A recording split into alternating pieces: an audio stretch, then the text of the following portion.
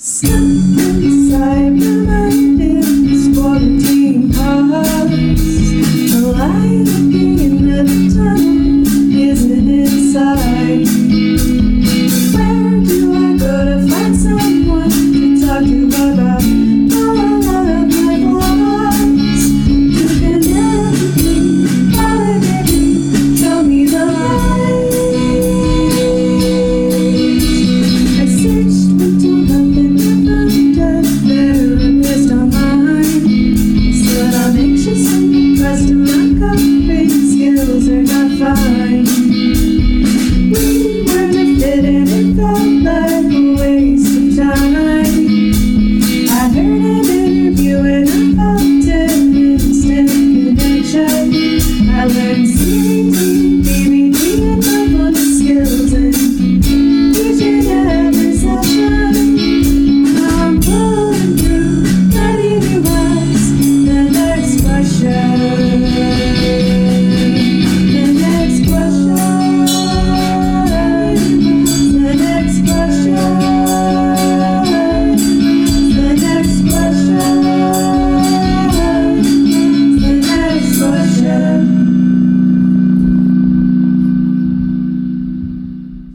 If you enjoyed this episode, please consider making a donation to the podcast via Venmo to the username @NQCATX.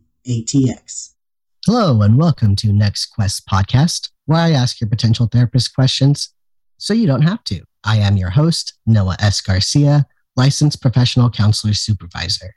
Today, I welcome to the show Iris Cahill Cassiano, licensed psychologist, who will be talking about her work in an area of interest, creativity as self-care.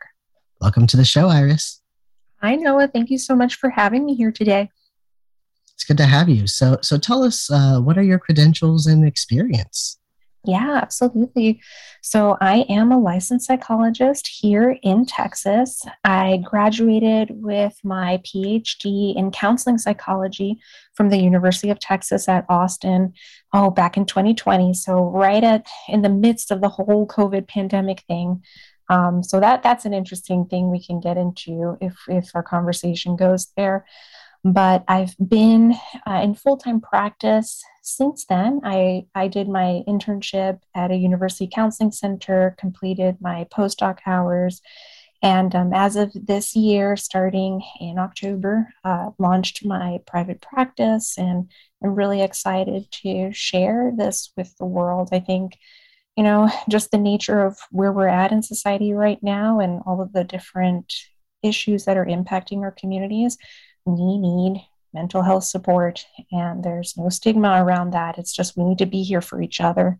And I really see that as an important part of my work. So, I was thinking about this the other day because it hadn't occurred to me. There are people right now who are doing their internships and practicums or have done their internships and practicums like primarily telehealth, which is interesting to me. That, now we have some clinicians up and coming who have really only practiced via the internets. That's interesting to me. Oh, yeah.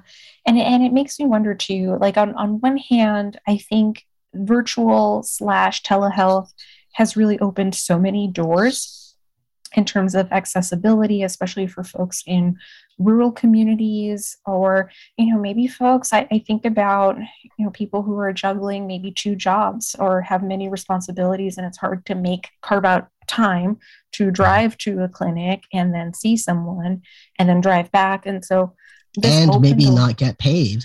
And maybe not get paid. Exactly. They're taking unsupported leave to try to take care of their wellness so they can do a good job and be there for others. So this helps address some of that. And it's also different in lots of ways to doing things in person. So we'll see how this continues to evolve. I straddled the fence. Like half of my internship year was in person and then the other half was all virtual. So there's good to both. There's some disadvantages to both formats too. So really, when you're thinking about fit, like even that modality, whether you go in person or do it virtually, is another thing to think about for sure. What have you noticed like in terms of your experience of in-person versus telehealth? I think so. One of the big things, and I'm not the only one that has noticed this. Lots of folks and therapists and even clients will say this too. When you're in person, you're sharing a physical space, and that often feels really different. Like you're with another human being, and it feels more like you're with another human being. And of course, we can see the nonverbals and all that good stuff. So that's maybe one of the big differences.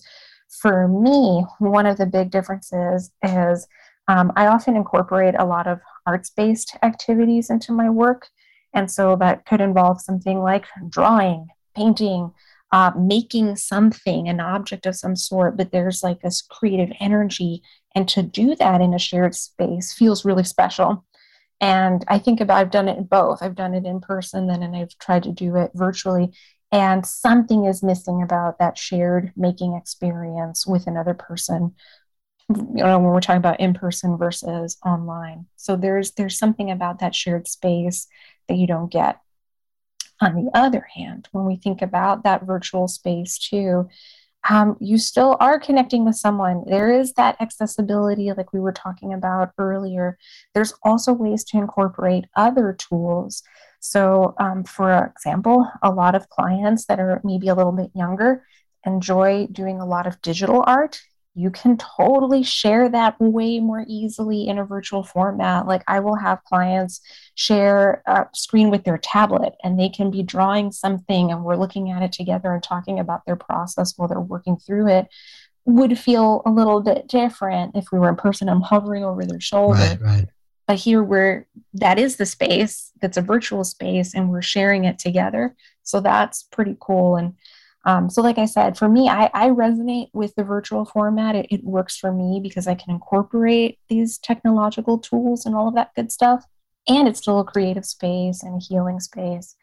But I also understand for folks who want more of that in-person or tactile kind of experience. Makes sense. Iris, what's the name of your practice? So my practice is called Brava Vita Counseling.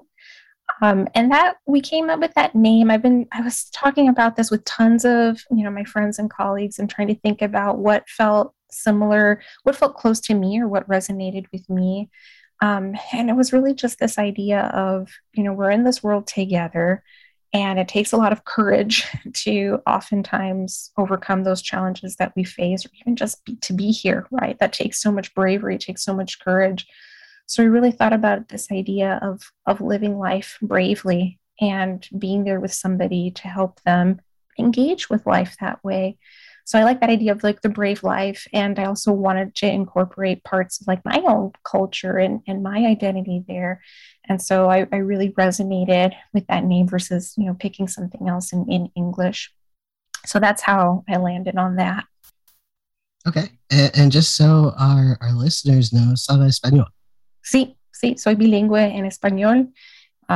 So I was about to just keep going in Spanish too. And I was like, suddenly, Noah, your podcast became a Spanish language podcast. I could only understand so much. Like, sabe poquito español. Mi español es muy mal. Oh, no. Pero you understand it, right? And like when we'll probably talk more about this later too, but thinking about connection with others and within our community, sometimes it's just understanding the nature of a language, being able to draw in some of those words. That gives you so much, like this feeling of actually being seen, of being heard, being recognized, having your culture being honored. Like it's a beautiful thing. And you don't have to be 100% bilingual for that, but that can be such a welcoming experience for someone. You know what my favorite Spanish word is that I'm kind of obsessed with? Mm-hmm. Pantufla. Pantufla. I love that. For our listeners, can you say what that means? Pantufla. Oh my goodness. So this is where maybe it would be helpful for you to walk us through it, because I am more of a Caribbean girl, and pantufla. That's true. Yeah, it's not in my vernacular. No, really? Mm-hmm. It's not. Really? Yeah. Now I have to look this up. I believe it's a slipper is what it is. Oh, no, we use chancla. Chancla is another one. Yeah.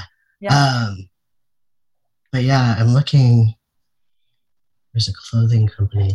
No, I'm going to look for a stylish translation. Hold on. Maybe it's... You look it up. I'll share this with your listeners. Yes. So I grew up in Puerto Rico. I spent a good chunk of my childhood in Puerto Rico, and then, went back as an adult and all that. So for the longest time, whenever you'd go to a straw and you need a straw, you would ask for a sorbeto. And then one day, this was like after we got to Texas, like back in like 2006, around there, we asked for sorbeto, and the person was like, "We don't know what that is." And then we pointed to it, and they were like, "Oh, you mean popote?" And I was like, "What?" We had never heard that before. So this is great. This is a great reminder that even though we can all be part of a community like the Latinx community, and there's still so much diversity and beauty within that too. Yeah, no, for sure. Yeah, it's slipper, pantufla. Yeah, that must be the Mexicano roots, because we don't hear that in Puerto Rico. It's just a silly word. I can understand why you wouldn't hear it in Puerto Rico. It's great. When you said it, I was like, oh my gosh, pantufla sounds so great. Okay, enough about pantuflas. So Iris, at your practice, do you accept insurance? If so, which ones? If not, why not? So I'm currently not paneled with any insurance companies. And part of that reason is, it's a difficult decision. And I'm definitely still navigating that for myself, because insurance does provide greater accessibility. And I recognize that. Part of where I have some concerns is insurance companies are often not great with providing the mental health care benefits. And I worry that sometimes it contributes to stigma around mental health, in that everybody has to have a quote unquote billable diagnosis, which means you've got to leave a therapy session with something that will follow you the rest of your life and could have an impact on you. And these insurance companies, they require so much information about you that, in my opinion, sometimes really isn't their business, and can again have a negative impact on folks in the long run, or in some ways. And I know, like I said, I feel some conflict around that, because insurance does help with the accessibility piece. So some of the things that I do to kind of help offset that is I also do contract work with Doctor on Demand, and they are credentialed with or paneled with lots of different insurance companies. So that's often a good avenue for folks who maybe, I can't work with them directly because I'm not paneled with the insurance. They can still work with me through Doctor on Demand, and that they use their full insurance benefits and they handle all of that stuff. So it ends up being kind of convenient for the client as well, because they don't have to worry about billing issues and things like that. So that's kind of how I'm navigating that right now. Like I said, since I'm relatively new in the realm of private practice, I don't know that that'll be my model longer term, because there is that social justice piece of like, well, insurance does help people get access to their care. So yeah, still thinking through that in a lot of ways. Yeah, no, I mean, I totally agree with you. Insurance it's a constant internal struggle as a therapist, I think. Because you're right, it certainly does increase accessibility, but there's all these other things that come along with it that ultimately, like, I accepted insurance for a few years and it ran me down. I had to work twice as many hours to make, just as much money as my peers, or just even to, make a decent living. And then you have also, I mean, one thing that I came across recently, I'm not sure if you know this or not, but I work with the trans and gender diverse community. Yes. And I'm working with a client who was originally like asking to use their insurance. And I'm glad I didn't just blindly accept their insurance, because this person is seeking therapy, family would not agree with therapy, is still on parents' insurance. Yes. If I had submitted a claim, that claim would have caused an EOB to have been sent to the parents, the policyholders. Yep. And then the parents would look at, oh, who's Noah Garcia? Do some research, Noah Garcia, trans stuff. What? you know? Yep. Yep. So, that's just scary. Oh, 100%. And I've heard, just earlier today, I was talking with some colleagues, and um, I won't name the name of the insurance panel, but there's one in particular that audits regularly and wants Mhm. to know everything about your client. And if they're not ready for, in like the example that you just gave, they're not ready to come out, they're still exploring this stuff for themselves. And then to have to be so vulnerable and have all of that be exposed to somebody that we don't know what they're going to do with that information or how it's Right. going to be used. I take issue with that from a safety perspective for the folks we work with. Yeah. Yeah. So, do you have a sliding scale or reduced Mhm. fee structure at your practice? I do. I do indeed. And one of the cool things about like being in private practice and not being paneled with insurance is that I have the flexibility to do that. Right. Um, and it's based on folks' income, what they feel is reasonable for them to afford in counseling.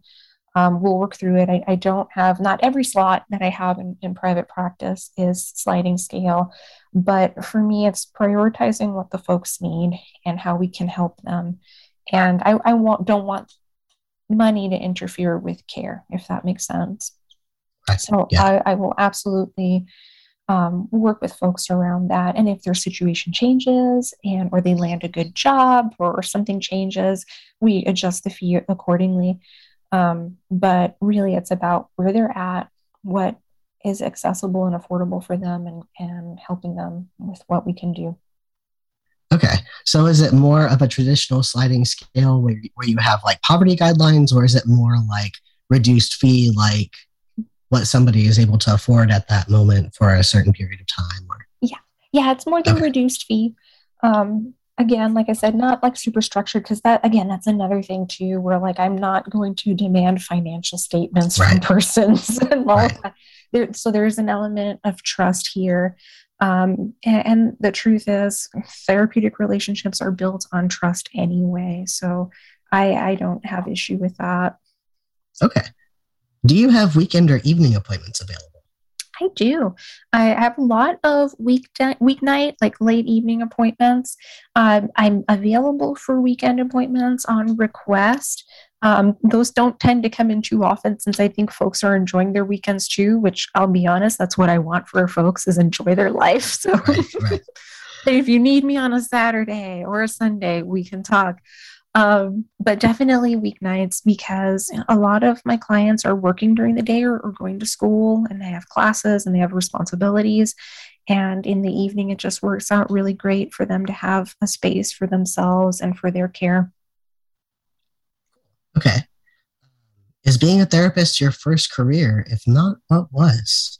Oh, I am so glad you asked this, Noah, because I actually took a very tangential path to psychology. It all makes sense, but I actually started off my professional life wanting to be an artist, a graphic designer, to be in fact, as a matter of fact. So I did the whole thing. My undergraduate degrees, I have one in fine art and I have one in art history. Was totally convinced like I was going to get into the art world. I was going to be a graphic designer on the side. I also loved art history. And so I was like, yes, I'm going to become an art historian and do museum education. So I did all that. I got my master's in art history from Boston University and graduated back in 2013 or 2011. I'm sorry. Nope, 2013. Gosh, okay. This is how you know you're getting old when you're like confusing dates on things. But yeah, I got into working at the Blanchard Museum of Art right there in Austin, as a matter of Nice. fact, and loved it. Loved the art gallery space. Loved leading the groups. I was actually in charge briefly of the docent program, so like helping train docents and working our group tour schedules, and then also doing some gallery teaching. And it was in that space in particular that I started to realize that what had attracted me to art all along is our stories as humans, right? And our ability to connect through artwork, though. And so I realized like I was less interested in things like who painted what in what century and all of that kind of art history stuff. and more like, why do we care about that image? Why does that speak to us? What is it speaking to us about? And why are we connecting with it? So, long story short, I realized I was kind of in the wrong field, that I was really way more interested in that connection with people through artwork, the stories that we tell, whether it's visual stories or, spoken narrative. And that's how I found my way into counseling psychology. Which when choosing between the two, I didn't want to be a clinical psychologist. They're so research oriented, or at least clinical psych programs are very research oriented. And I was like, nah, I got to be with people and talking about all of these experiences together.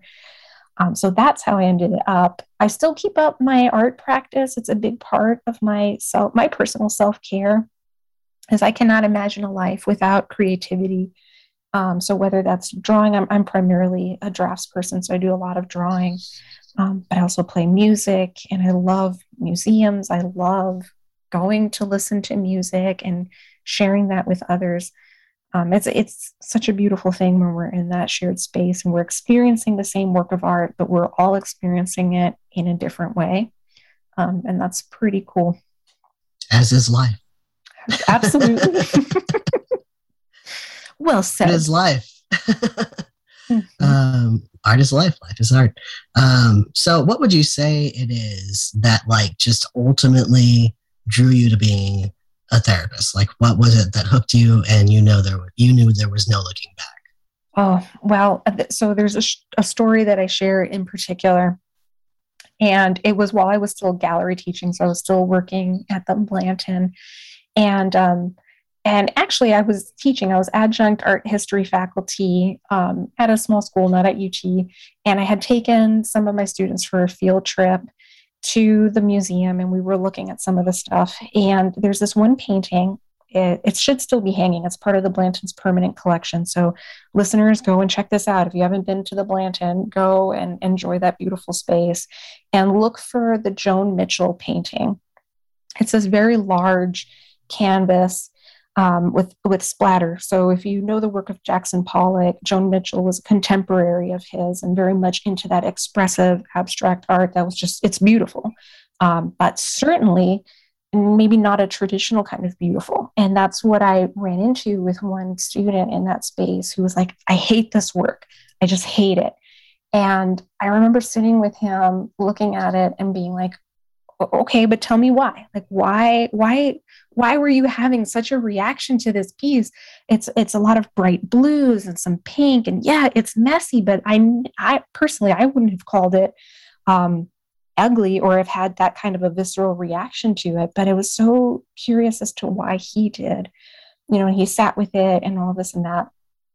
And I remember him saying, I hate it because it reminds me of my life. It's a mess. And I was so shocked. I didn't know what I was doing at the time too. This was very novice Iris, did not know the calling of psychology or therapy at the time. And I remember sitting with him and just saying no, first of all, no, this is not a mess. And I asked him is it completely random? Is it completely messy? And he took a moment and he thought well, maybe the colors kind of do work together, and maybe it's not all horrible. And I was like, oh, okay. And then I kind of ran away because I didn't know what else to do in that moment. But at the end of our field trip, our tour, he comes up to me and he says, I thought more about that painting. Maybe it's not all that bad. Maybe there's some meaning behind all of that. And I just remember thinking to myself, oh, he's not talking just about the painting. And oh my God, I had all of these feelings inside. And that's kind of when I realized yeah, I'm definitely in the wrong field. And so that's when I felt that calling and totally shifted gears. And hoping I can still evoke moments like that with our clients. I mean, we do that every day, that one aha moment that this is your life, and we can make something of that for you that's meaningful, that's fulfilling. What do you want that to be? It's such a wonderful feeling. That's an awesome story. Thanks for sharing that. Absolutely. So tell us a little more about yourself. Like, what are your hobbies, interests, TV shows you're watching, music you listen to, pets, kids, et cetera, et cetera? Oh, don't get me started on my four-legged furry babies. I love my pets. I, gosh, my entire life, I've always had an animal companion. I struggle with the word pet because they're so much more than that. They're members of the family, and they give so much to us unconditionally. So I have a kitty. Her name is Mona, and she is very saucy and very much an independent lady, but that also loves the cuddles. So, but in terms of like my personal life and interests, like I've already shared with y'all, I'm definitely, I hesitate to use the word practicing artist because I think some of that sometimes feels a little bit like, oh, artist, very like lofty. But I am a practicing creative. Like I love doing something different and bringing characters to life, whether I'm sketching or doing a portrait, and or just enjoying something silly like getting an origami kit at Michael's and then making a beautiful paper crane that's just beautiful because it exists and we brought it together and made it happen. So I love doing that. I love my creative practice and my music.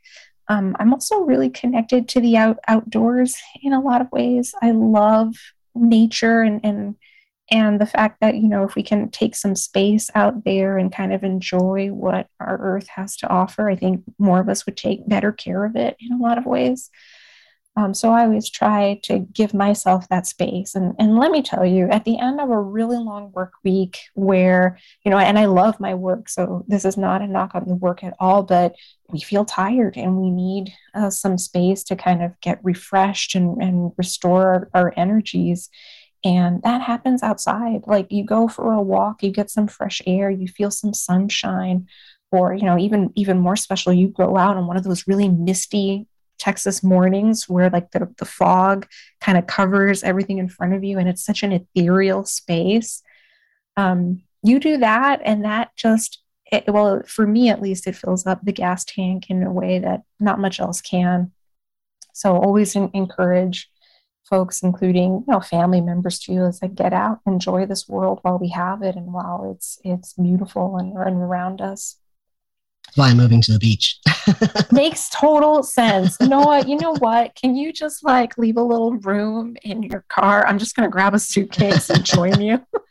You'll have to fight the dog for the front seat. The back will be full of stuff. So I will strap myself to the roof of your car because I will come between you and your co-pilot. Like that, you can't mess up that relationship. Was there anything else you wanted to add to that? And also, like, I'm curious, you know, being creative, I think the issue that I sometimes run up against in terms of like is making space and having space and time to really do that, allow oneself to fully engage and have the time to be able to fully engage, you know? Yeah, 100%. So how do you structure that with your time? So I am going to share this with everybody and in also the spirit of full transparency because it is so challenging to do this. And I want to normalize that, not in the sense that like we should just all accept it and that's totally fine, but normalize it in that like we all go through this struggle of, you know, carving out time for ourselves to engage in activities that are meaningful and fulfilling. Because we live in a world that bombards us with all of these messages, like if you're not being productive in whatever way that's exactly, or like, you know, you got to be productive. You got to hustle culture is the one that really stands out for me, where it's like if you're not doing something 24/7, then you're wasting your life. And, you know, I will admit I sip that Kool-Aid sometimes where it's like, I gotta keep doing, gotta keep going, gotta keep producing. And then that's where we run into that tension or that friction between, well, I want to do something just for me, just for fun. And should I? Or that feels selfish. That feels like there's so many other more important things that I should be doing. So or I'm so tired, you know. Or I'm so tired and I don't have energy for it. Absolutely. The other part, and I think the tired element kind of plays into this too, is sometimes we have expectations for ourselves that if we're going to do something creative, it better be good. otherwise it's ugly or it's like not worthwhile. And again, that's tied into that idea of being productive and producing something that others will find valuable. But the truth is, if we recognize that it's not about producing a product, it's about taking the time to just enjoy something. As cheesy as it sounds, it's not about the product, it's about process. But that's true because, that act of taking some time to make something out of nothing is in and of itself meaningful, regardless of whether somebody puts some aesthetic judgment on it and says that it has value for XYZ reason. The fact that you made this, you did something, made something out of nothing, that's incredibly special. But it's incredibly hard to let go of that expectation that this better be good. If I'm going to take time out for it, it better be like Picasso himself made it. Otherwise, nah.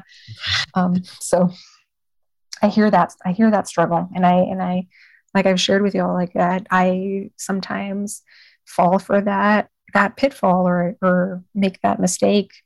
And the truth is, we have to remember when we do this stuff, when we're making, when we're creating, it's about taking that moment to enjoy, but it's also satisfying this inner need that I think all human beings have, that we want to share a story of some kind, whatever that story looks like. And visual art is very much about expressing parts of ourselves and creating something visual, and it's always going to have a fragment of ourself in it, regardless of whether we're doing a paint by number kit that we got at a craft store or we're making something original. There's always a piece of you attached to that, and we just have to allow ourselves to connect with that desire and give that desire a voice. Which kind of brings us to one of the first questions regarding your topic, creativity as self-care. Why does creativity matter so much to us as human beings, and why is it important to our self-care? Yeah, I think it does tie into that innate need to express ourselves. And there's lots of research out there, and a lot of researchers who really dive into different aspects of creativity and why it speaks to us. I'm not going to get into a lot of that jargon here, but it really is essentially, it's something about expressing ourselves and wanting that piece of ourselves to be seen, to be experienced. And creativity allows for others to experience that, right? Otherwise, we just contain everything inside of ourselves and no one's ever going to be able to relate to that or see that part of us.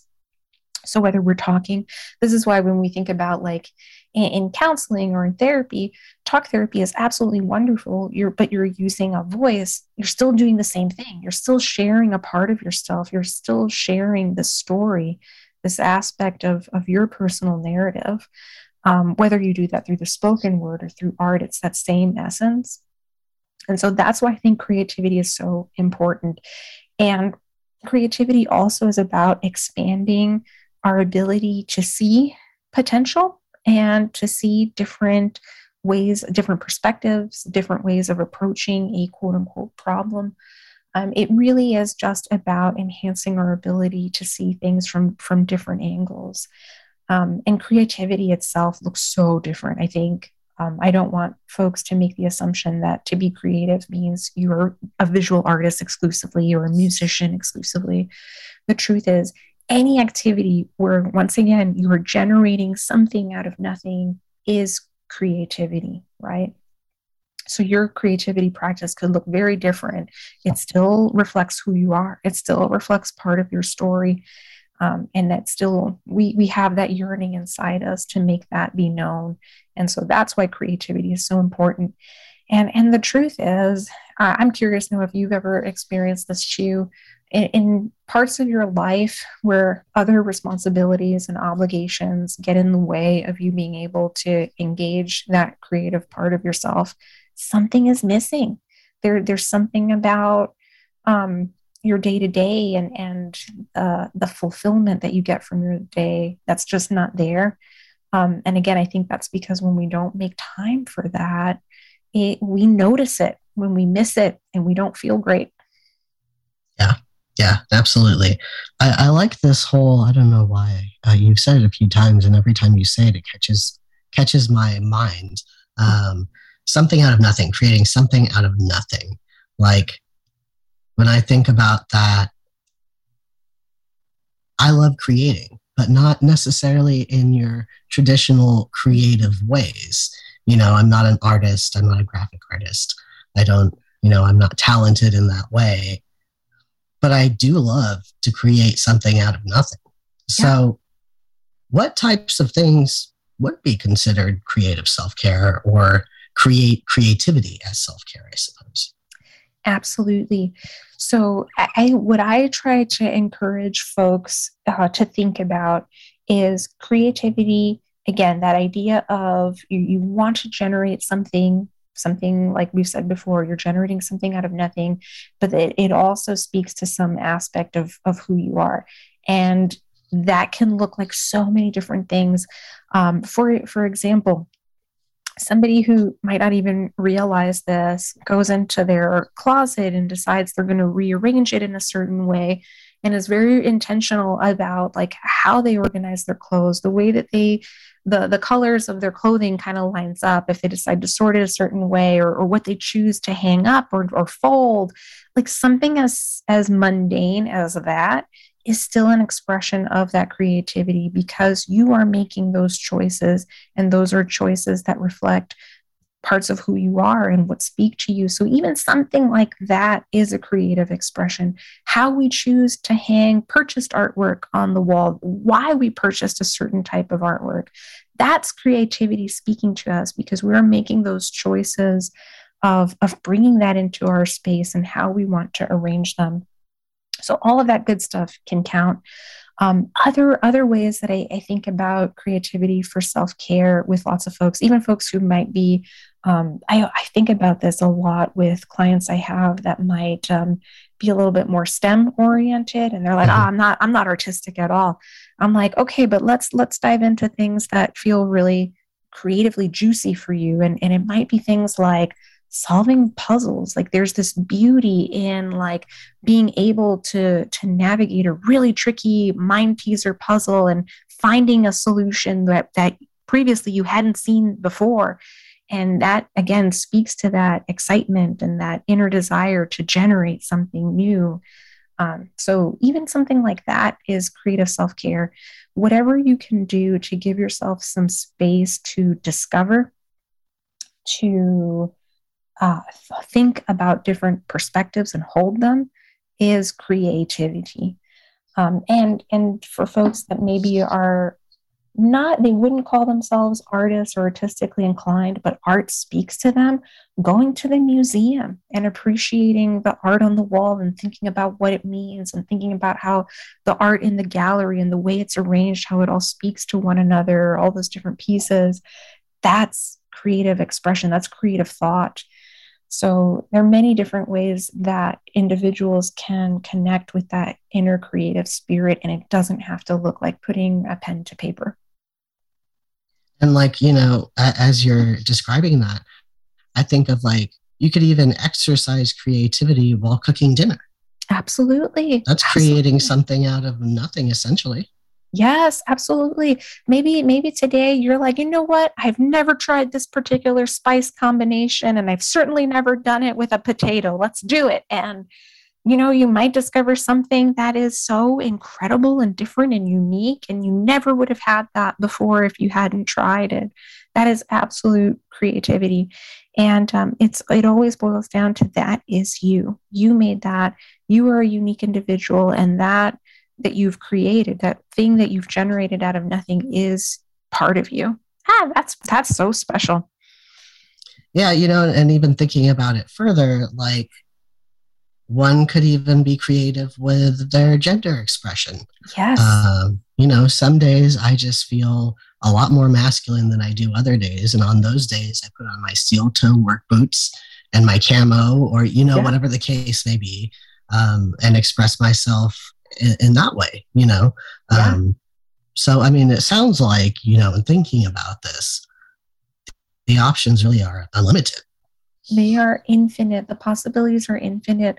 What matters is, does this resonate with me as a person? Does this feel like, oh yeah, this is me being able to express myself and do it in a way that feels so unique, different. It's innovative for me. That is at the real crux of this. And it's why creativity is so important too. We have to incorporate it in our day-to-day life because it is a part of us. And Nor, you're so right. Like the clothing that we choose to wear, how we choose to express parts of our identity, be it gender identity or cultural identity, like all of these different things, that is creativity. Those choices that we're making and how we choose to embody them and express them, creativity. So maybe even if we don't have the ability to set aside 2 hours a week, Mm-hmm. maybe if we are more intentional in our day to day, then that would help us better recognize these opportunities that naturally come our way day to day. Yep, absolutely. Absolutely. And so recognizing those natural opportunities that happen organically in our day-to-day life and appreciating them for that. I think, like, going back to what we were saying before, society and hustle culture puts such an expectation on what should be valued and what should be prioritized, that it prevents us or it blocks us from being able to appreciate and recognize those small opportunities that can be woven into our day to day, and how beautiful they are. And so in the moment, so you're absolutely right. It doesn't have to be. That's the other part that sometimes feels daunting, is people feel like, well, I need like 3 hours to paint, and would be wonderful if we had 3 hours that we could dedicate. And I would challenge that in some ways too, and say like, hey, we probably can find a way to carve out some intentional time for you, and that's worthwhile. Um, but you don't need to set aside this big block for it to be a meaningful act of creativity. We can find meaning in those days to day things. This is something my sister introduced me to. Um, it's this idea of, I don't even know what to call it. It's like creative scheduling or planning. And so folks will have these planners and will be just so imaginative with how they decorate them and how the stickers and the colors that they choose Like to bullet use. journals? Yeah, like that. Okay, Yeah. okay. And like they'll use stickers or they'll make stickers or they'll do drawings. And like, part of it is they're planning their day or their week or whatnot, but they're doing it in a way that connects with that creative spirit. And that's what I mean. Like, you can incorporate it in those small steps, in those small ways, and it makes such a big difference in how we feel about our engagement with our life. It sounds like really all that takes is a little bit of mindfulness and intention. Yep. Mindfulness, intention, appreciation too, Right, like right. And gratitude. gratitude, like, and gratitude for ourselves. I realized, like, I had a little bit of a reaction of like, oh, that's going to sound kind of selfish or self-indulgent.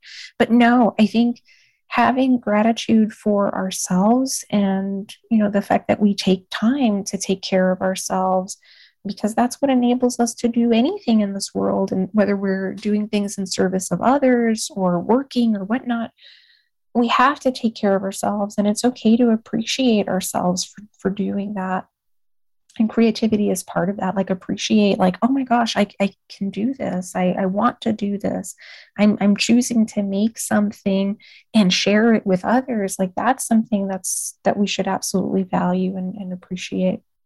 Yeah.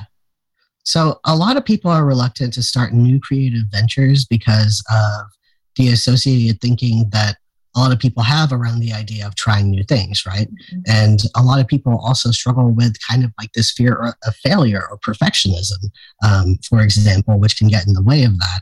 So what are some examples of the types of thinking that can stop someone from engaging in creative activities? And how do we go about challenging that thinking? Mm-hmm. Oh, some of the classic ones. Whatever I'm going to do is not going to be good enough. It's going to fail. No one else is going to like it, or feels really silly. Those are some of the classic, most unhelpful thoughts that I'll hear from folks. Or I can't stop working on something until it is perfect. And then that just sucks all of the joy and all of the spontaneity out of the process. So the way that we challenge that is by really starting to recognize, where does that expectation come from, right? And then why do we care? Which Right. is Yeah. right. Like, and that sounds so simple. And I also will acknowledge it's the hardest thing to do, because of course we want to be validated and we want to be affirmed. And if we're saying before that whatever we generate from this process of creativity, that's a part of ourselves, right? That's so vulnerable to put that out there, because if somebody doesn't like it, they're essentially saying, I don't like something about you, and that hurts. Like, I get that. Right. Yeah. And what we have to remember is the purpose behind this. Like, if I'm going to sit down and do a drawing, and maybe an art historian or an art critic out there is going to say that is the ugliest, worst drawing in the history of ever. That doesn't matter, because for me, it was about, I made the time to do this. I took that blank piece of paper and now there's something on it that wouldn't have been there before if I hadn't done it. And that in and of itself is where the value comes from. If we can shift that, our thinking, that it's less about like, if this has value because somebody else is telling me that it has value, and it's more about, this has value because I say it has value, it has meaning for me. That's the first step to really being able to challenge all of those negative self messages, all of that negativity about the creative process. And it starts chipping away at that fear that you were talking about, Noah, that really interferes with the process. And I'll acknowledge, like, the fear is legit. One of the scariest things to see, whether you're a writer, whether you identify as an artist, whether you're anyone, is the blank page or a blank canvas. And it's scary because there's so much potential and possibility there. And we have the unhelpful thought that I'm going to screw up that potential. I'm going to make a mistake that's going to ruin this opportunity. And just not true, because guess what? There's another blank page behind that, and another one behind that, and more, infinite blank pages. So who cares if it's not perfect? Because you can always keep making more. And at the end of the day, we start to realize, perfection. It's elusive. It was never real in the first place. And we don't need to spend our time trying to pursue it. It's more about pursuing the passion, pursuing the process. Yeah. And really here, like, somebody starting something new in terms of maybe a creative self-care, like routine or something, really, in my work as a therapist, I have narrowed it down to 4 fears that I see most commonly within my clients. And those are fear of failure, fear of change, fear of the unknown, and fear of rejection. Yep. And starting something new like this kind of hits on all those, Yeah, absolutely. It hits on all of those in a really intimate way, because again, if the creativity is about giving voice to a part of ourselves, then again, we're the ones that are directly in the hot plate in terms of all of those dimensions that you just mentioned. So it makes sense. And it makes sense to feel that way. And it also makes sense to challenge that, because it is part of who you are, and that deserves a voice.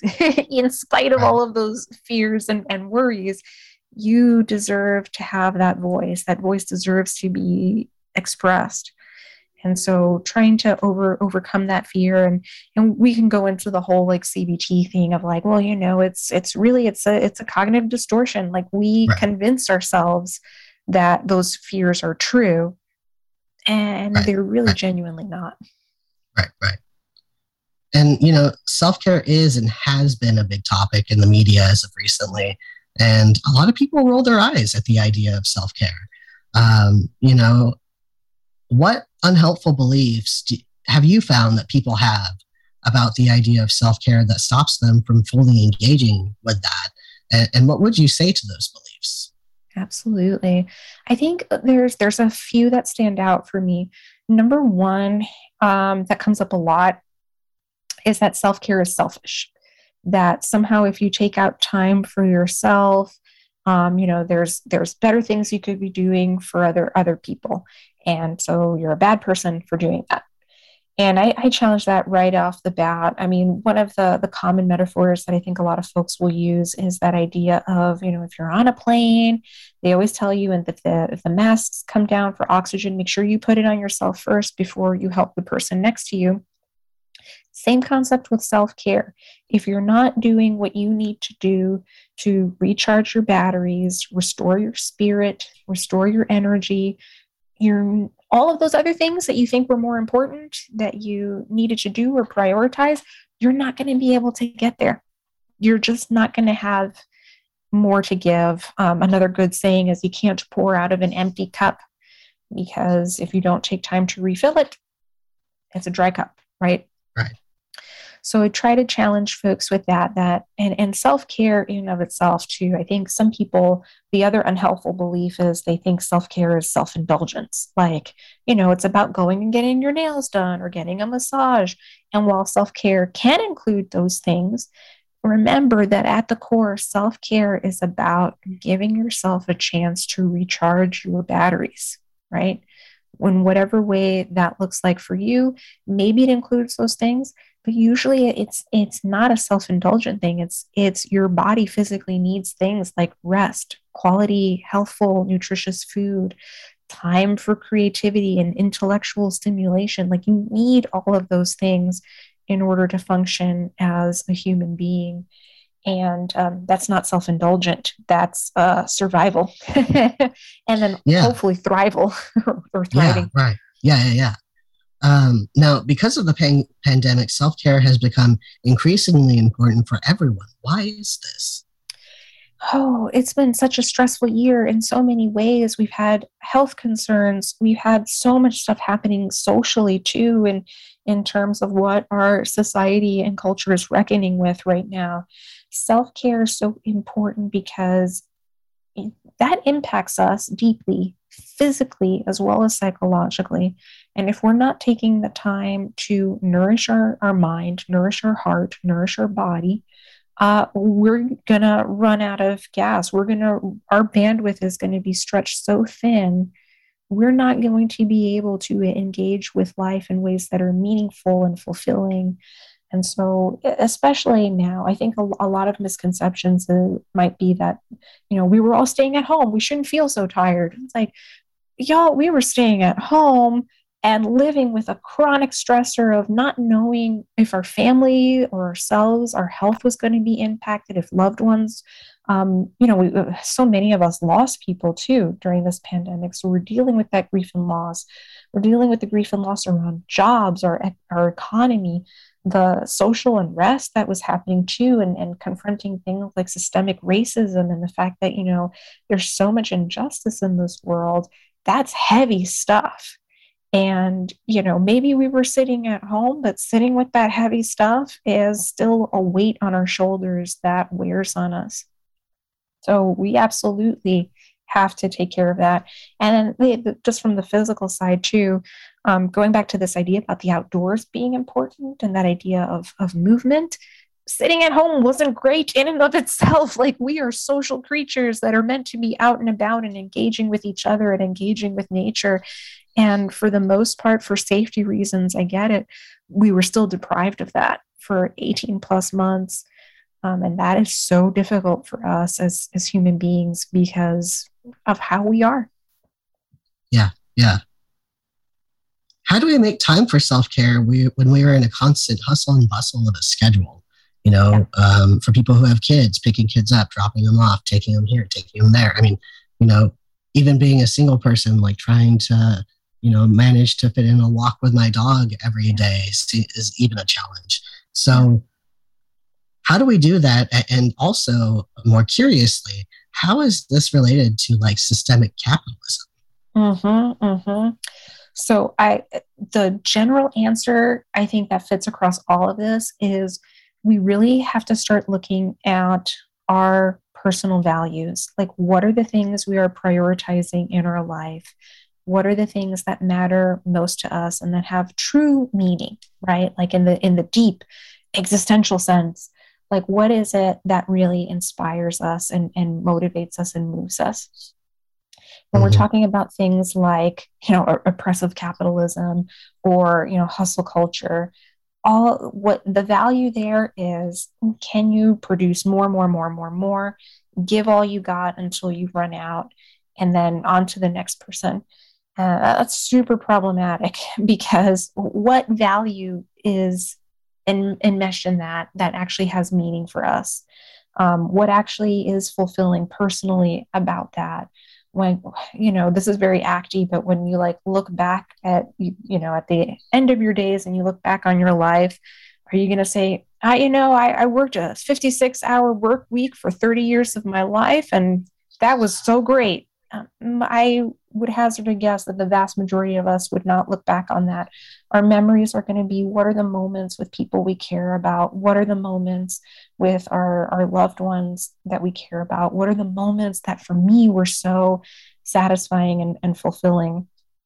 That's what's going to stand out for us. So to answer your first part of your question, which is, how do we make time for this? Is we have to start to recognize and give ourselves permission to prioritize the things that matter most. And that's hard because our society is telling us what should matter more to you is that you do an 80-hour work week and that you never stop producing. No, that is not true. That maybe benefits someone, but it doesn't benefit us personally. But we have to give ourselves permission to recognize, what? These are the things that bring me true joy in my life. These are the moments when I feel most fulfilled. And it's okay for me to prioritize that. Certainly, we have to take care of, our personal responsibilities and obligations and all of that. And I'm sure there's more wiggle room than we realize in terms of being able to say no to things that really don't matter for us in the grand scheme of things. So I thinking about the example you gave me, with, having to pick up kids and stuff. I would imagine for those folks, maybe your kids are a number one priority, a core value in your life, but you also want to make time for self-care. Mesh the two together. Maybe it's going out as a family and taking a walk in a park together. And then now you're enjoying nature and you're doing it with your family. You've brought those two important values together. And that's how we can start to make time. The other answer is kind of what I already said.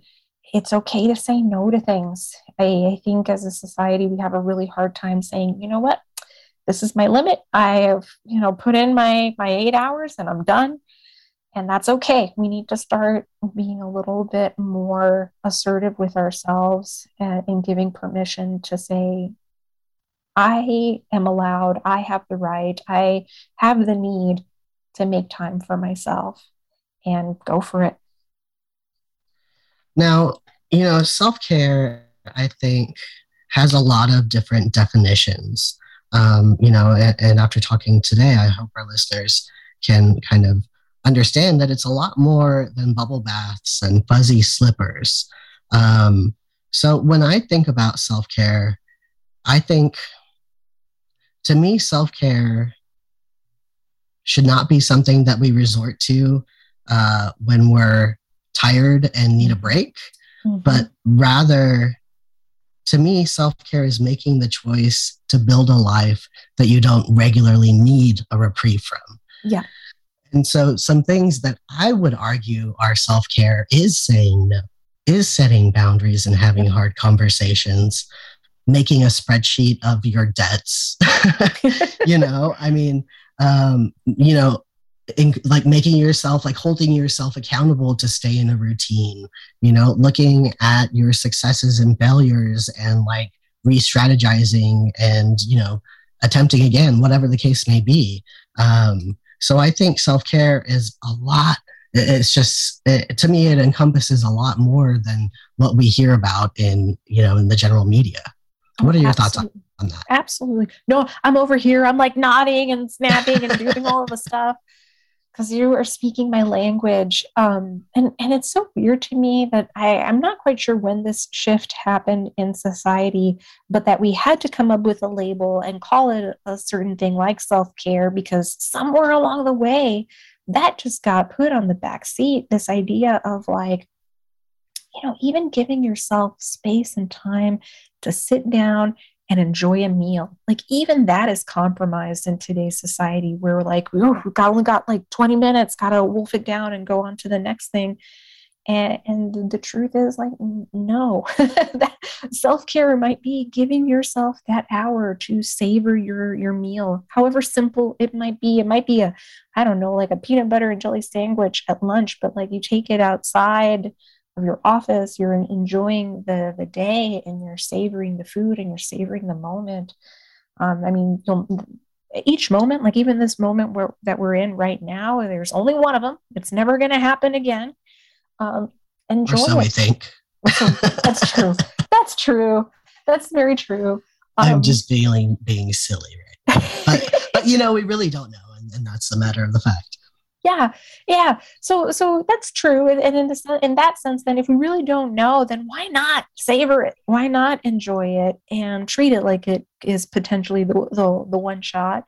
And give yourself that opportunity to enjoy it and to give yourself permission to put boundaries so you can enjoy it.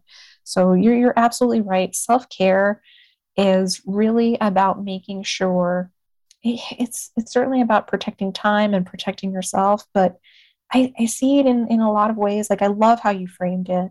It's about structuring your day and your life so that way you're not just like trying to burn to the next vacation and then you're like, oh, okay, now I'm ready, I'm going to go back in, and then go on to the next one.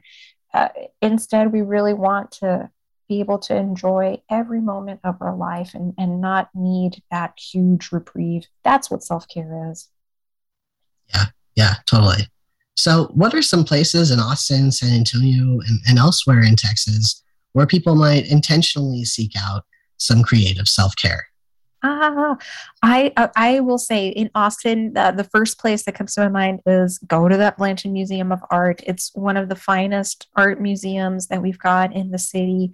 And it's a beautiful intentional space. Like they have really tried to create an environment that encourages and invites reflection, introspection. Obviously they do lots of activities and stuff there that might tap into that more tactile sense of creativity, like art making and things like that. But even just going in that space and taking that moment for yourself to soak in the artwork and to make those connections, like we were saying earlier, is in and of itself an act of creative expression. And the Blanton is a beautiful space to do it in.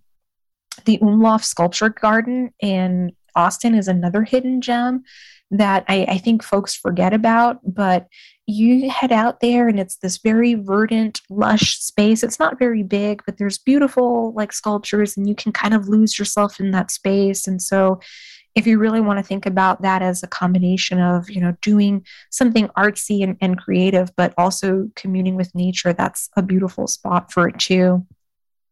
In San Antonio, I think about the Japanese tea gardens. That's a wonderful spot. That's a good one. Mm-hmm.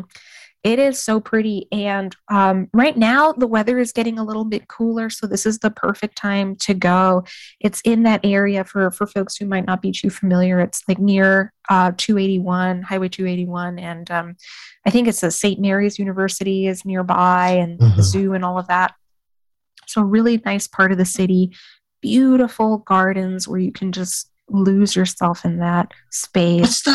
What's that other museum in San Antonio? I feel like it starts with a W, and I'm totally brain farting on it right now. Well, there's the Whitty, and that one Whitty, that's the one I was thinking. Yeah, the Whitty is cool. It's more of a natural science museum, and I will say that's also a great creative space too, because, thinking about expanding our definition of creativity, what is more creative than science, right? The fact that we human beings have used their imagination and their ability to entertain different possibilities to understand our world and then be able to explain it to us through whether we're talking about the actual science or whether we're talking about the displays.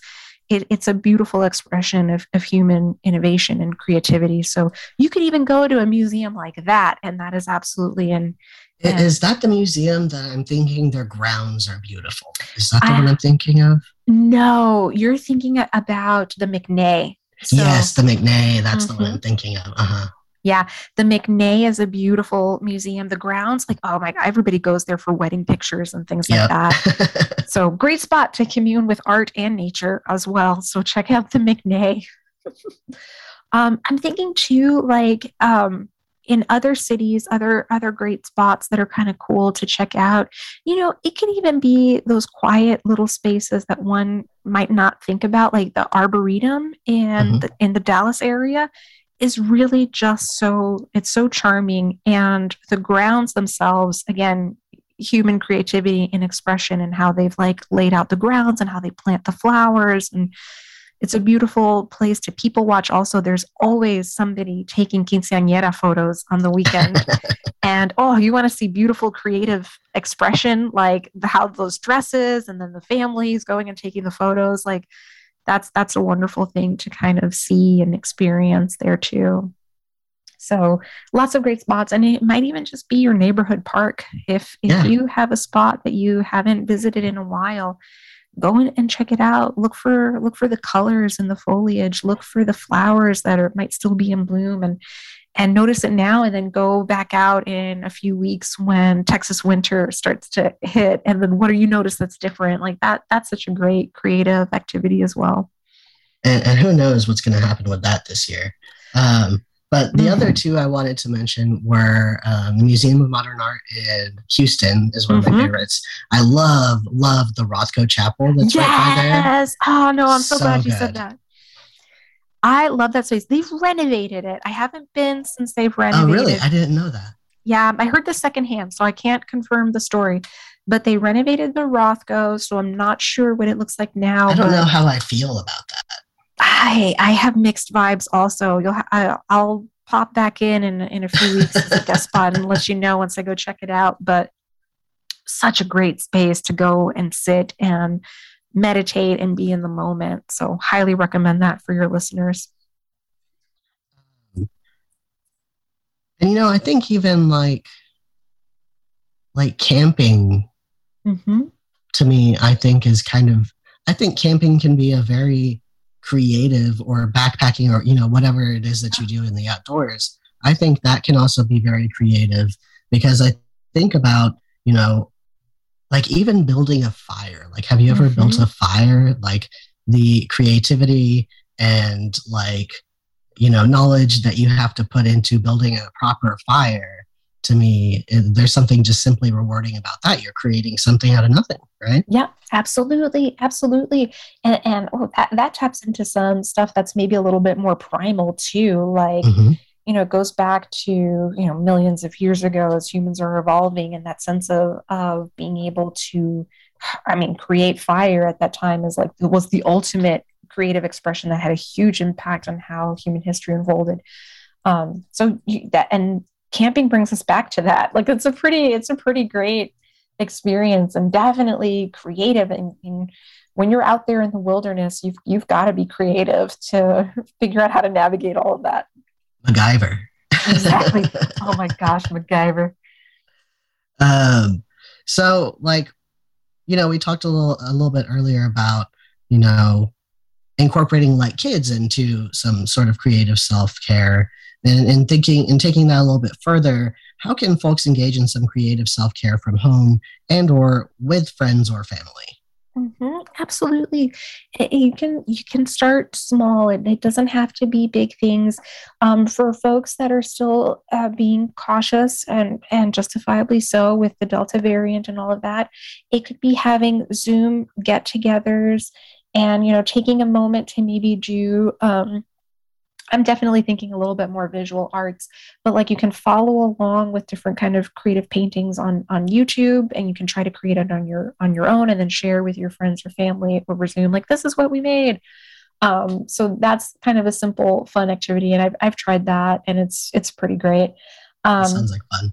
Oh, it's super fun, and it's low key and low pressure. And, Right. Just acknowledge like this is about, creating together, and who knows what's going to come from it, and have fun with it. Incorporating small things in your day-to-day, like kids are so great about being creative and spontaneous. Like, I feel like I don't have to give too much advice or recommendations to folks who have access to kids, because their imagination is going to go. And if you just open yourself up to that experience, they will take you to all sorts of imaginative, creative spaces. But for adults, we can be intentional if we feel comfortable about having folks come over and say you want to do a dinner party. Oh my gosh, make it a potluck and somebody brings something special that they've made. You put a little bit of a rule on it. Nothing pre-made from HEB. Just you have to make something. And it can be something small. It doesn't have to be like a major thing. Like maybe you made a tuna salad, but you made it. And that's what matters. And now you're bringing something that you've made and you're sharing it with others and you're enjoying it together. Oh, that's one of the best things in life, in my opinion. Another thing that came to mind as we were talking about this, I remember from my art history class, and I'm sure you're familiar with this, the whole game that artists used to play, like at their parties, the Exquisite Corpse, right? Oh, yes. Like where somebody starts out drawing something and then the paper is passed to the next person and they draw it and like people continue the drawing until it's done. You pass it around. I think that's a really fun activity and also like creative. Oh, yeah. Oh, yeah. And I will share. I'm so glad you brought that up, Noah, because I was thinking this actually happened in art school. Was the first time that I got exposed to this idea of like you start a drawing and then you pass it on to the next person and they'll add something to it. And that's so anxiety provoking when you let it go. You're like, oh my gosh, what are they going to do? Or what are they going to think about what I've done? And like, and that can be so stressful. And then you realize, no, it's actually really fun and it's amazing to see what people come up with. And especially if you do it with a group of folks that you trust and that you care about, you see some really cool things emerge from that shared art making experience. Yeah. And that really challenges those ideas, that anxiety about like, oh no, this isn't going to be good enough. And you do that a few times and like, nope, I don't have that anxiety anymore. This is actually pretty cool. Yeah. And I think that's like, I just think that helps. Like, I just think we feel so connected when we create together, Yeah. Well, is there anything else that you want to say on creativity as self-care before we go into the next segment? No, not really. Maybe just again another reminder, like this matters in our lives, and thinking about stuff that we prioritize in our day to day. How much of those things that we're prioritizing are things that we actually really deeply care about, and how many of those might be things we could let go of at least a little bit to make some space for things like creativity that actually really are more meaningful and engaging. So strongly encourage folks to make some time for that because it's not selfish, it's not self-indulgent, it's nourishing, it's restorative.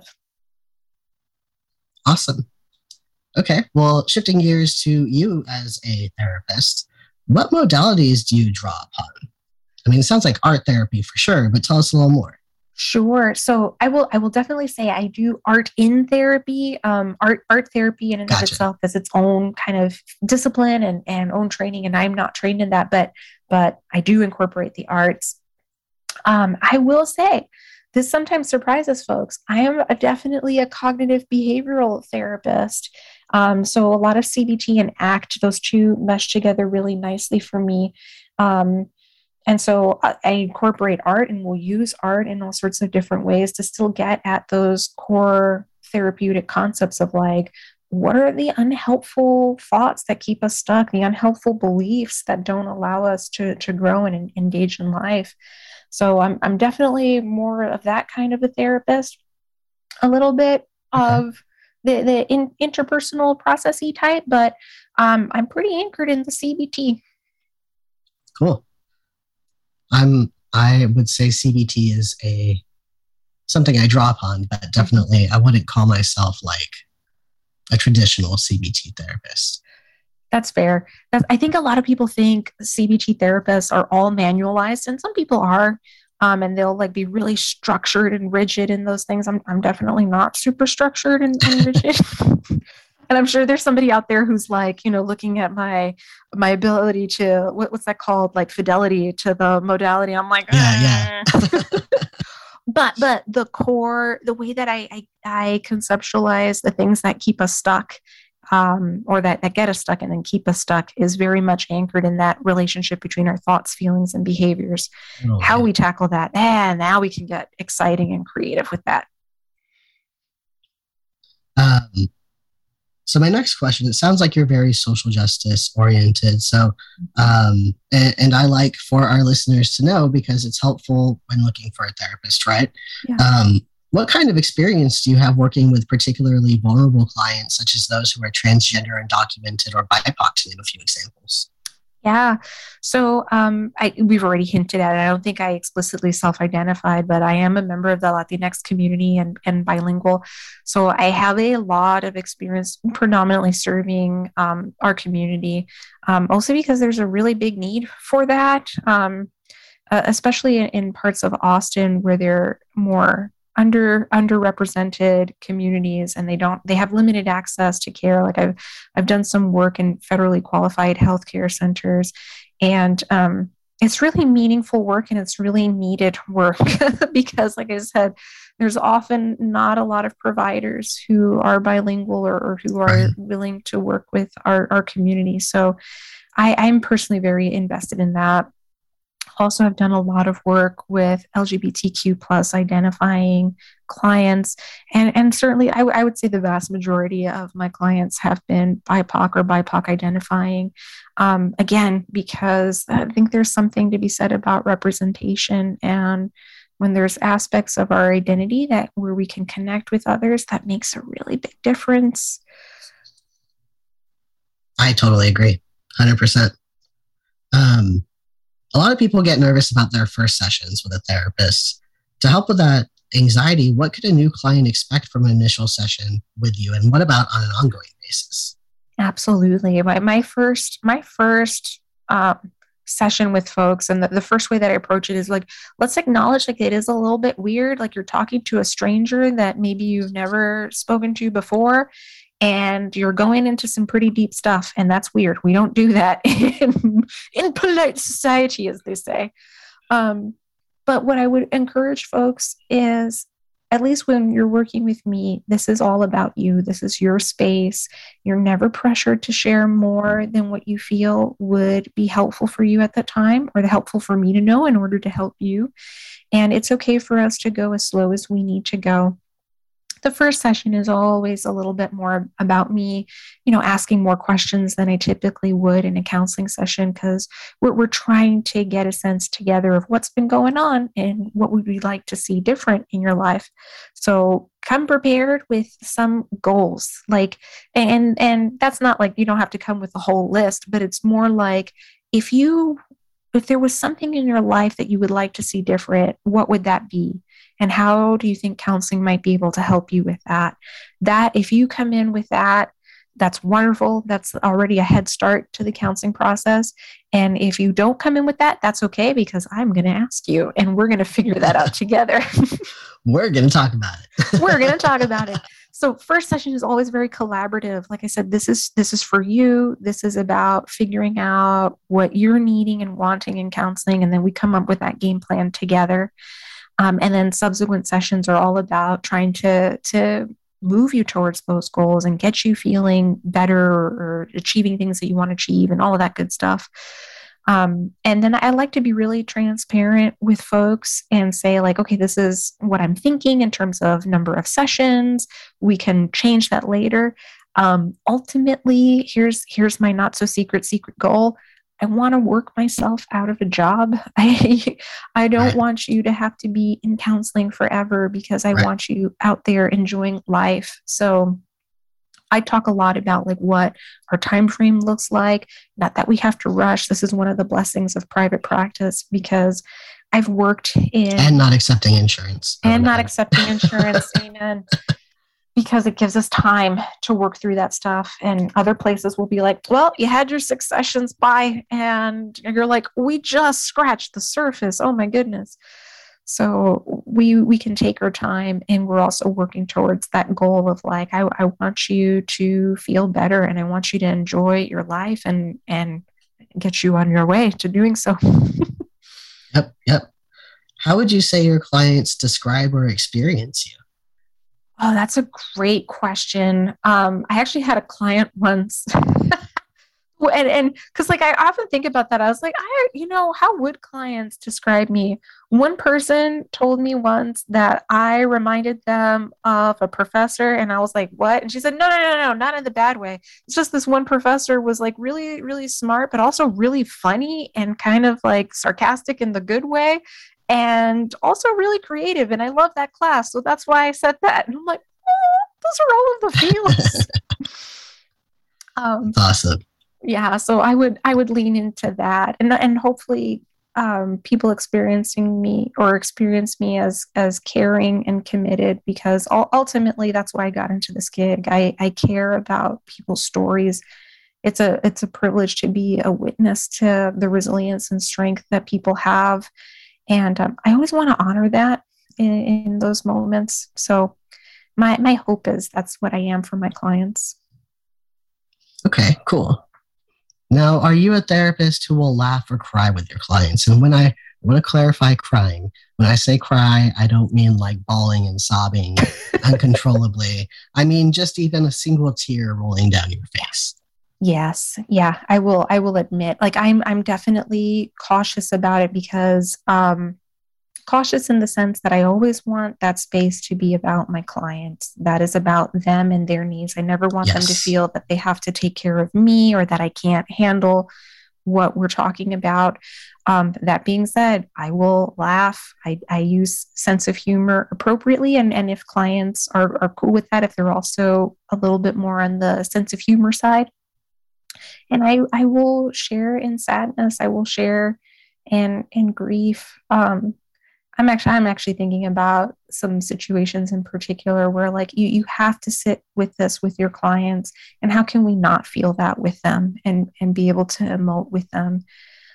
So yes, the answer is a wholehearted, absolute yes, Noah.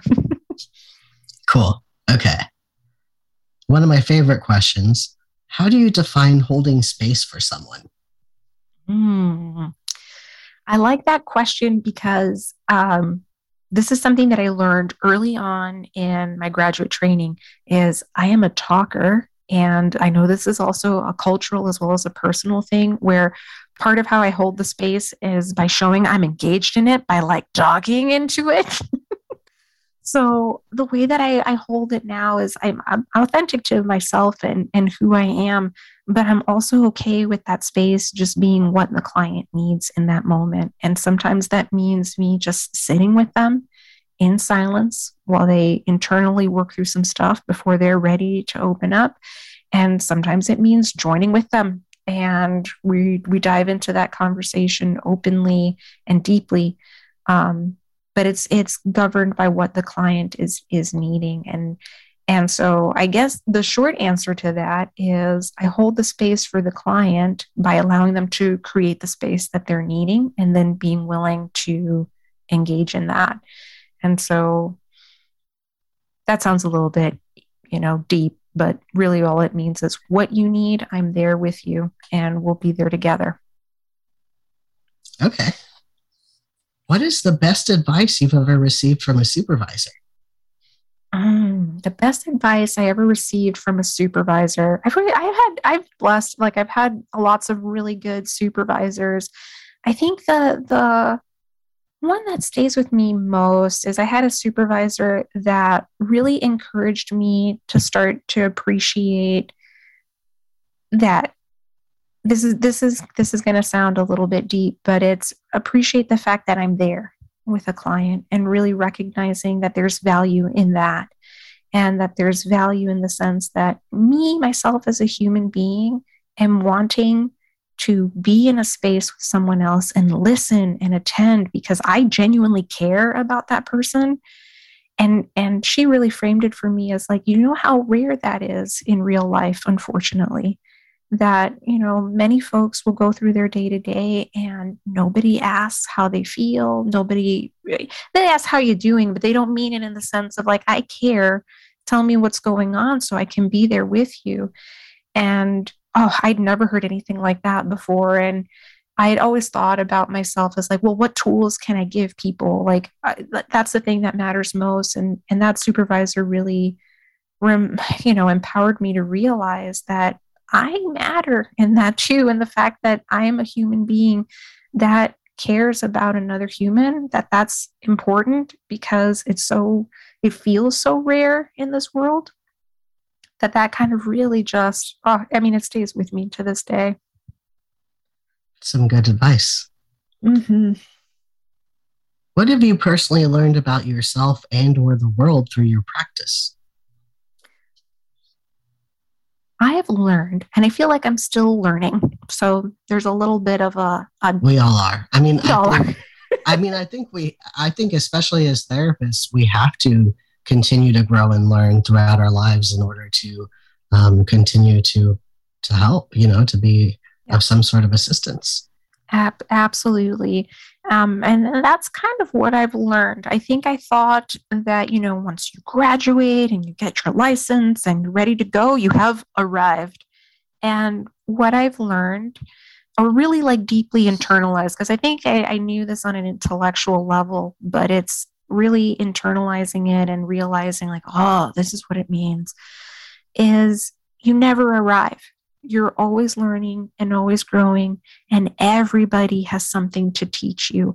I learn from my clients every single session. Yeah. Every single session, they teach me something about the beauty of humanity, the wonder of resilience and strength. Sometimes it's simple things that they'll teach me that I was like, oh my gosh, I never knew that about our world or about this little thing. And even those small things are so special and humbling in the good way. And that's, like I said, I think I knew that on an intellectual level. And over the past few years, I've really just realized like, that's what that means. That's what this feels like. And that's such a good, humble feeling. Yeah, for sure. Now, what do you do to take care of yourself? And that's kind of a first part of this question. What do you do to take care of yourself? And secondly, is there something that you have to do for yourself after a long day? Okay, so self-care, I try to practice what I preach. I try to take care of like getting some regular exercise, making time for my creative self, making time for some fun, silly stuff. Like, for example, I'm going to self-disclose, I love me some Legend of Zelda. I will play Breath of the Wild, and I love it. I know it's like an old game. I will. It's such a beautiful game. Making time for that stuff matters, and it doesn't have to be volumes of hours, but just a few moments here and there is so refreshing. So I do all of that stuff because that's what I encourage my clients to do, and I want to walk the talk in lots of ways. In terms of the other things that I do to kind of take care of myself and restore my batteries here too, I am a foodie and I love good food. I love cooking. I love eating and I love sharing with others. So always, this is during the pandemic, I baked so much. Like everybody was getting bread. Everybody was getting cookies. Everybody was getting all of the stuff because again, like that's very creative too, but there's something about sharing food with others. Like it's so personal. It's so loving. Like you took time to make something for somebody or somebody took time to make something for you. That I absolutely love that. And food is so yummy. Oh my goodness. Especially when we talk about all the different Latino foods out there. I was like, I will eat all day. It's so good. Oh gosh. Don't even get me started. Empanadas. I made picadillo last night. I'm coming over. My favorite is, I don't know if Puerto Ricans eat this too, but guayaba. Oh yeah, pata de guayaba with queso blanco, the white cheese. Yes. So good. I eat it with cream cheese. I don't know if you've tried that. Delicious. A lot of Cuban pastries are made with that. Oh my gosh, I've never tried it with cream cheese. I will totally do it because we So usually put it. Oh man. Okay. All right.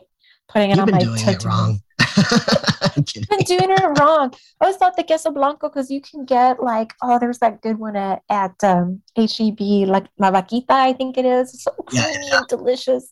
I love it. But now with cream cheese, you've opened a new world. Oh, you've got to you if you have never tried any Cuban pastries. Oh, This is I'll be the why. Italian part of me and go, mwah. This is why we need a good Cuban bakery somewhere in No, Texas. There must be Houston one. has quite a few. Whenever I go to Houston, I have to stop and get some. But yeah, try it with cream cheese. When you do it, let me know what you Okay. think. Okay, I will do this. I will be like, here's my play-by-play, and here's what happened. I ate the whole bar of cream cheese and the whole can of the guayaba. I can say that has happened to me before, unfortunately. So, I'm sorry, were you finished answering the last question? Okay. How would you define happiness? Oh, that's a tough question because I'm going to answer it for me, and the asterisk there is like happiness is going to be different for everybody. I think, um, this is a very therapist-y answer, but the truth is, we feel most happy, I think, when we're connected to our values and living a life that really lines up with that. And so that can look really different for everybody. For me, I'm happiest.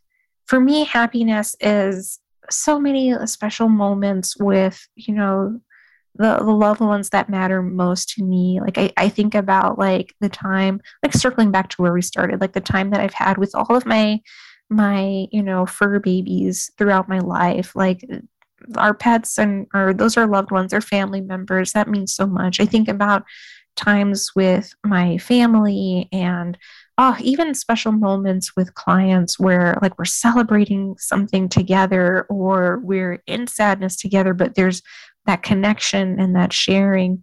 And that's when I feel most happy and fulfilled. I think that's when my life is really aligned with the things that matter most to me and what brings me joy. And of course, when I'm creating and I'm doing so in a way that's really like pure in the sense of like I'm making something that's just for the sake of creating and for enjoying. It's not to make a product for someone else. It's not to do something that others will think is amazing. It's because it's something that I love and I wanted to do. And that those moments are when you feel really, really happy and just really connected in lots of ways. So that's happiness for me. And I know that's going to look different for lots of folks. Well, I think it's a very existential question. Mm-hmm. Yeah, it is. It's existential, it's deep, and it's okay if it changes over time too. I think lots of people sacrifice a lot in the idea of this pursuit of happiness, right? They make a lot of sacrifices or they make choices that they think are going to lead to happiness or and what they've really done is conflate happiness with things like financial success and Right, meeting right. milestones and blah blah blah. And maybe for some folks, that is where they feel true happiness. I won't take that away from somebody if that's what matters most to them. But I think for a lot of us, we've confused the two. Mhm. And it's not a place that you get to and stay. You know, Mm-hmm. Oh yeah. it's it's to me at least happiness is fleeting, and that's just the very nature of it, and that's why like I feel like we have to cherish those moments. Mm-hmm. Absolutely. Absolutely. And you can't, and this is so, I mean, we think about duality throughout nature and in life, and this is one of those cases where you really can't have happiness without the suffering to some degree, right? I think we all need to know sadness in order to know happiness. And that's painful and difficult. I realize that, but I think it's true to some degree. Yeah, yeah. Um, so a couple vulnerable questions. Mm-hmm. Um, First one is, what is the most embarrassing moment you've had as a clinician to date? This is a hard question because, I think about like, what are like some of the silliest ones that I've had? And I kind of almost wish like I had some that were a little bit more juicy and more embarrassing. There's some classic ones like, I remember this one, like, and it's not even like that juicy, but like, I remember, having a client that I hadn't seen for a really long time, and I just could not remember anything about this client.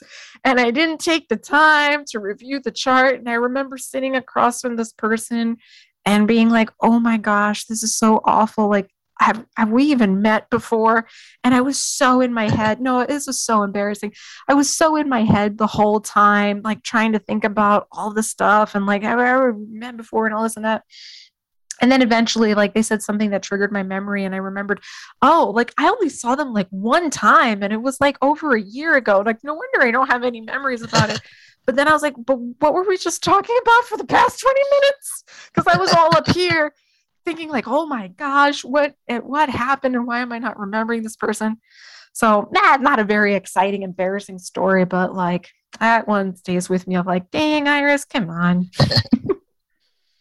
Well, if there's anything else that happens in the future, you let me know, because that you feel is like good enough, a good enough embarrassing moment. Well, all right. This is not my story to share, so I can't give details, but a classic one would be if a therapist were to pass gas in a session, how would you handle that with the clients? Therapeutically, I think. I'm waiting for that moment when that happens, when I'm going to come back and be like, everyone, I have a juicy story to share. Hopefully it's not juicy. Good God. Sorry, I just couldn't help. That was great. Okay. Next vulnerable question. Are you in therapy, or have you ever been in therapy?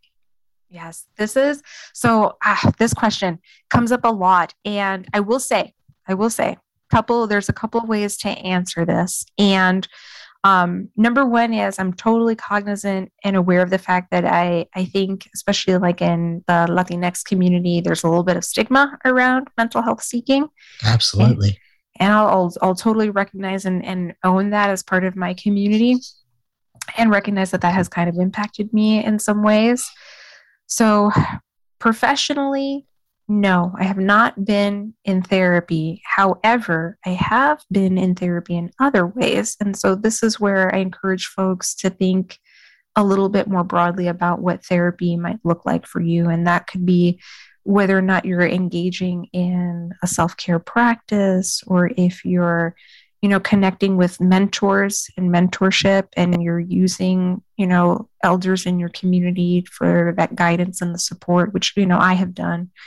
And that for me has been really healing, a little bit different from going out and seeking professional counseling in that regard.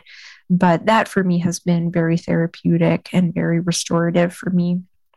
So I just encourage folks, like, even as a therapist, I always say, think about what's going to be most healing and helpful for you. And it's okay to make that choice and what's best for you. And I say this totally owning and recognizing a little bit is quite a vulnerable question. And there's a little bit of fear in answering and disclosing this, because I think sometimes there's some judgment, at least certainly in what I experienced like in my graduate training program, where if you're not actively in therapy, that's something somehow wrong. And so I'm kind of just sitting with that too. Well, I mean, I think that it is helpful in being a therapist to understand what that experience is like. Mm-hmm. But I think that experience can also be experienced in other contexts too. Like you were saying, like talking to, perhaps elders in your community and, mm-hmm. I mean, shit, even like going to see like the curandero, Exactly. Like that can be a vulnerable experience similar to therapy as well, Yeah, absolutely. And I did have one one mentor in graduate school who was really a big advocate of people kind of redefining what we think of as therapy, or the way she would frame it is, I should say, I encourage you all to expand your mind around what you think is therapy or what you consider therapy. And that always stayed with me, because I think ultimately therapy and this work that we do is you are connecting with another human being. You're trying to figure stuff out. You're trying to find a way to navigate life in a way that's most meaningful for you. And you're addressing maybe things like anxiety and depression along the way. But it's in that process of you're talking it through with someone.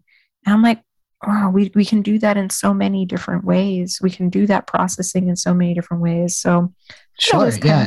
Mm-hmm. I mean, I think really primarily what therapy is, and the reason why I think being in therapy is important for therapists is to understand what that experience is like, to understand like even just the bases of power dynamics within those relationships. But like I said, those same like dynamics can be experienced in other contexts.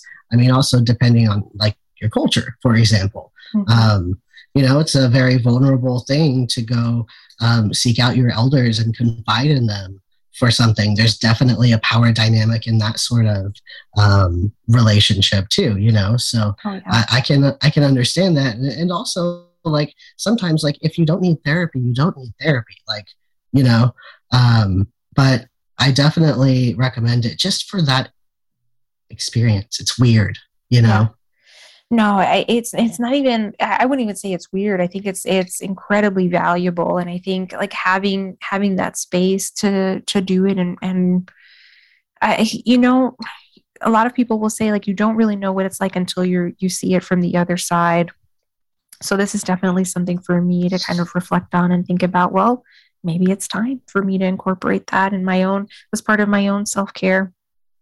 Yeah. And when I said weird, what I mean is like, to me, the whole idea, like when I really sit with it and think about it, and I think about my job, like mm-hmm. our job is just so weird. It is. Like it the very basis of it is weird. Like people come, they talk to us, we help them work through their stuff.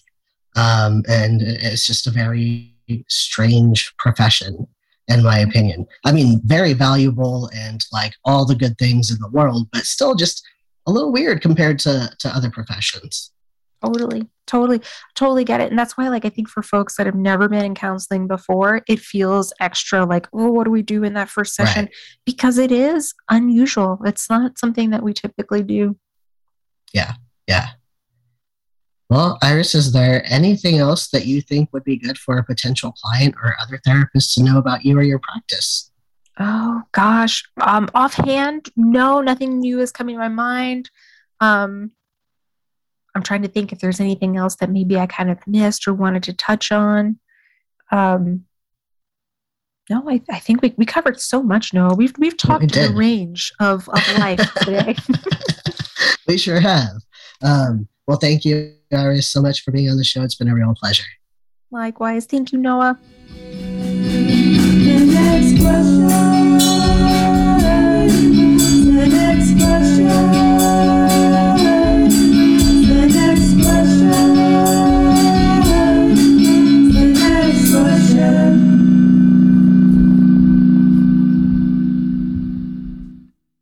Thank you for listening to Next Quest Podcast. I learned something new today, and I hope you did too.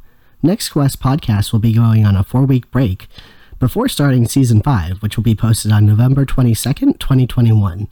Episode 1 of Season 5 will feature Hannah Del Toro, licensed clinical social worker, who will be talking about her practice and an area of interest, the wisdom of anxiety. Next Quest Podcast is sponsored by Jan Dimmitt Resources. Save yourself the time and stress of credentialing and let the experts at Jan Dimmitt Resources do what they do best. For over 20 years, Jan Dimmitt Resources has provided administrative support and credentialing services to mental health professionals in Texas and beyond. Visit their website at jandimmitt.com. That is JANDIMMITT.com, or call 512-731-5725 for more information on all the ways they can make running your practice easier for you. Next Quest podcasts rely solely on donations to keep this project going.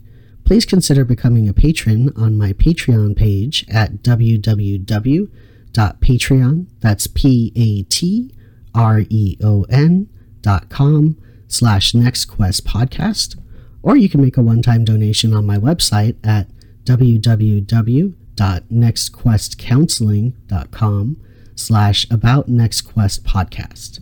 You can also support the podcast by liking our Facebook page. Until next question, this is Noah Garcia signing off.